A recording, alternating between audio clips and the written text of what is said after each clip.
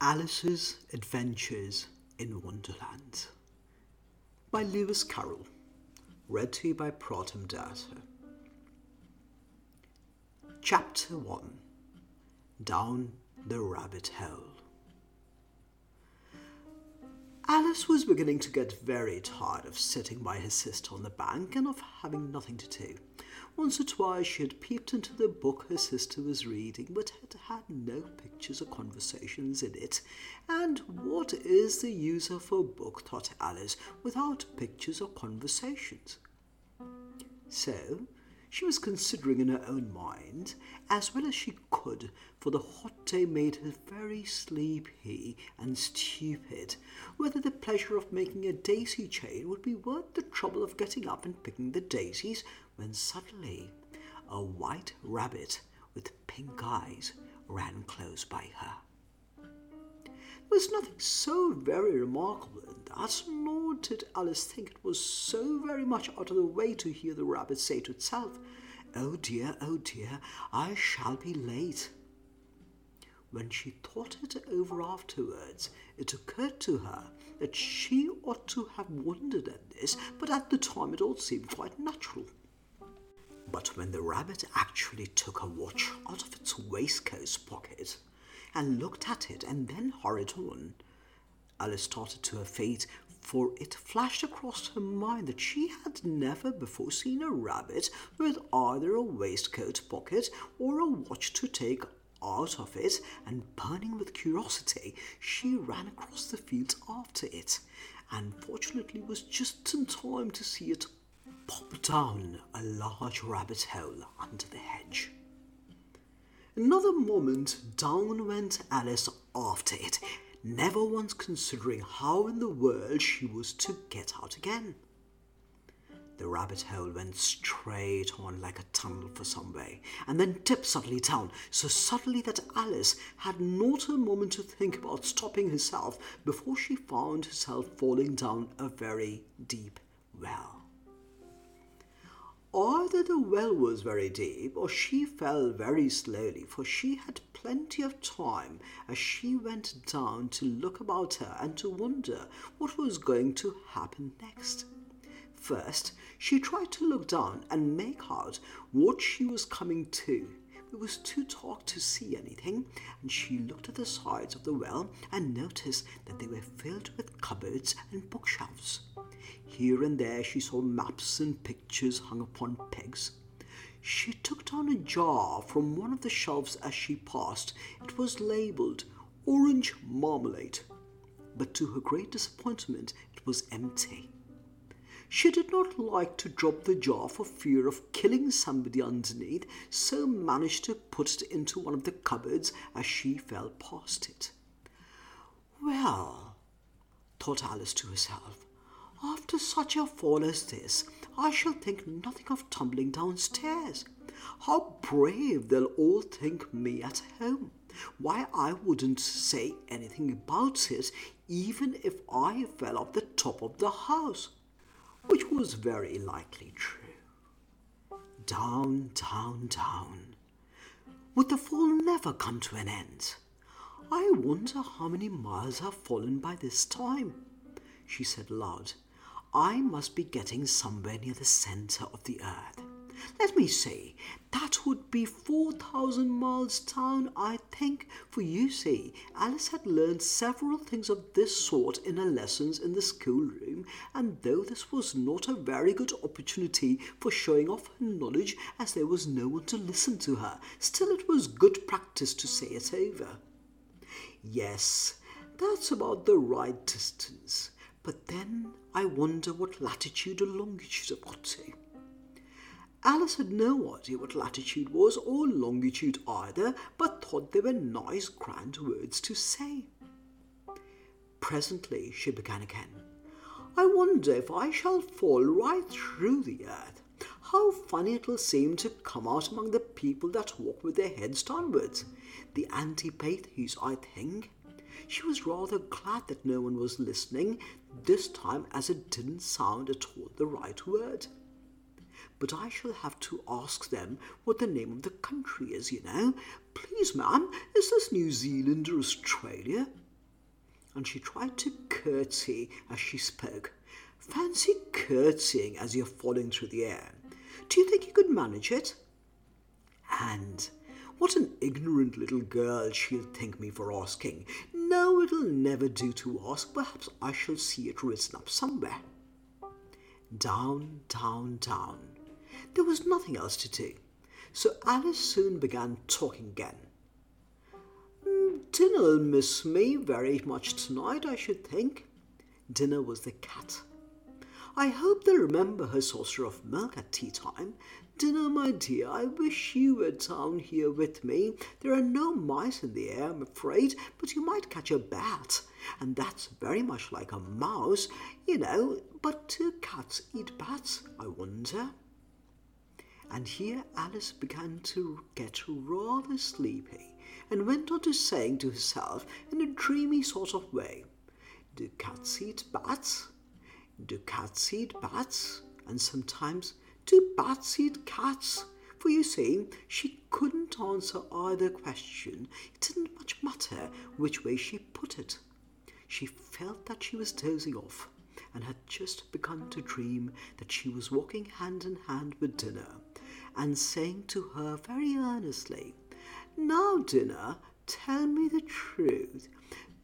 Did you ever eat a bat?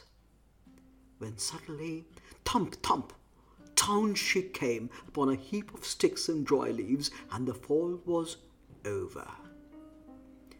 Alice was not a bit hurt, and she jumped up on her feet in a moment. She looked up, but it was all dark overhead, and before her was another long passage, and the White Rabbit was still in sight, hurrying down it. There was not a moment to be lost. Away went Alice like the wind, and was just in time to hear it say, as it turned a corner, Oh, my ears and whiskers, how late it's getting. She was close behind it when she turned the corner, but the rabbit was no longer to be seen. She found herself in a long, low hall, which was lit up by a row of lamps hanging from the roof. There were doors all round the hall, and they were all locked. And when Alice had been all the way down one side and up the other, trying every door, she walked sadly down the middle, wondering how she was ever to get out again. Suddenly, she came upon a three-legged table, all made of solid glass. There was nothing on it except a tiny golden key, and Alice's first thought was that it might belong to one of the doors of the hall. But alas, either the locks were too large or the key was too small, but at any rate it would not open any of them. However, on the second time round, she came upon a low curtain she had not noticed before, and behind it was a little door about 15 inches high. She tried the little golden key in the lock, and to her great delight, it fitted. Alice opened the door and found that it led into a small passage, not much larger than a rat hole. She knelt down and looked along the passage into the loveliest garden you ever saw. How she longed to get out of the dark hall and wander about among those beds of bright flowers and those cool fountains, but she could not even get her head through the doorway. And even if my head would go through, thought poor Alice, it would be of very little use without my shoulders. Oh, how I wish I could shut up like a telescope. I think I could, if I only knew how to begin. For you see, so many out-of-the-way things had happened lately that Alice had begun to think that a few things indeed were really impossible. There seemed to be no use in waiting by the little door, so she went back to the table, half hoping she might find another key on it, or at any rate a book of rules for shutting people up like telescopes. This time she found a little bottle on it, which certainly was not here before. said Alice, and round the neck of the bottle was a paper label with the words, "Drink me," beautifully printed on it in large letters. It was all very well to say "drink me," but the wise little Alice was not going to do that in a hurry. "No, I'll look first," she said, "and see whether it's marked poison or not." For she had read several nice little histories about children who had got burnt and eaten up by wild beasts and other unpleasant things, all because they would not remember the simple rules their friends had taught them, such as that a red-hot poker will burn you if you hold it too long, and that if you cut your finger very deeply with a knife, it usually bleeds. And she had never forgotten that if you drink much from a bottle marked poison, it is almost certainly to disagree with you sooner or later. However, this bottle was not marked poison, so Alice ventured to taste it, and finding it very nice, it had in fact a sort of mixed flavour of cherry tart, custard, pineapple, roast turkey, toffee, and hot buttered toast. She very soon finished it off. "What a curious feeling," said Alice. "I must be shutting up like a telescope." And so it was indeed. She was now only 10 inches high, and her face brightened up at the thought that she was now the right size for going through the little door into that lovely garden.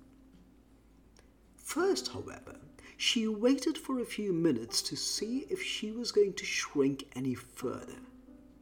She felt a little nervous about this. "For it might end, you know," said Alice to herself, "in my going out altogether like a candle. I wonder what I should be like then." And she tried to fancy what the flame of a candle is like after the candle is blown out, for she could not remember ever having seen such a thing. After a while, finding that nothing had happened, she decided on going into the garden at once. But alas for poor Alice, when she got to the door, she found she had forgotten the little golden key, and when she went back to the table for it, she found she could not possibly reach it. She could see it quite plainly through the glass, and she tried her best to climb up one of the legs of the table, but it was too slippery, and when she had tired herself out with trying, the poor little thing sat down and cried. "Come, there's no use in crying like that," said Alice to herself rather sharply. "I advise you to leave off this minute." She generally gave herself very good advice, though she very seldom followed it, and sometimes she scolded herself so severely as to bring tears into her eyes, and once she remembered trying to box her own ears for having cheated herself in a game of croquet. She was playing against herself, for this curious child was very fond of pretending to be two people. "But it's no use now," thought poor Alice, "to pretend to be two people. Well, there's hardly enough of me left to make one respectable person." Soon her eye fell on a little glass box that was lying under the table. She opened it and found in it a very small cake on which the words "Eat me" was beautifully marked in currants.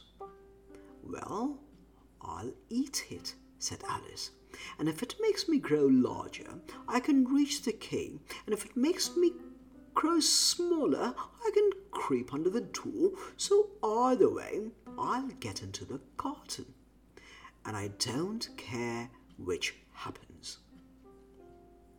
She ate a little bit, and said anxiously to herself, "Which way," holding her hand on the top of her head to feel which way it was growing, and she was quite surprised to find that she remained the same size, to be sure. This generally happens when one eats cake, but Alice had got so much into the way of expecting nothing but out of the way things to happen that it seemed quite dull and stupid for life to go on in the common way. So she set to work and very soon finished off the cake.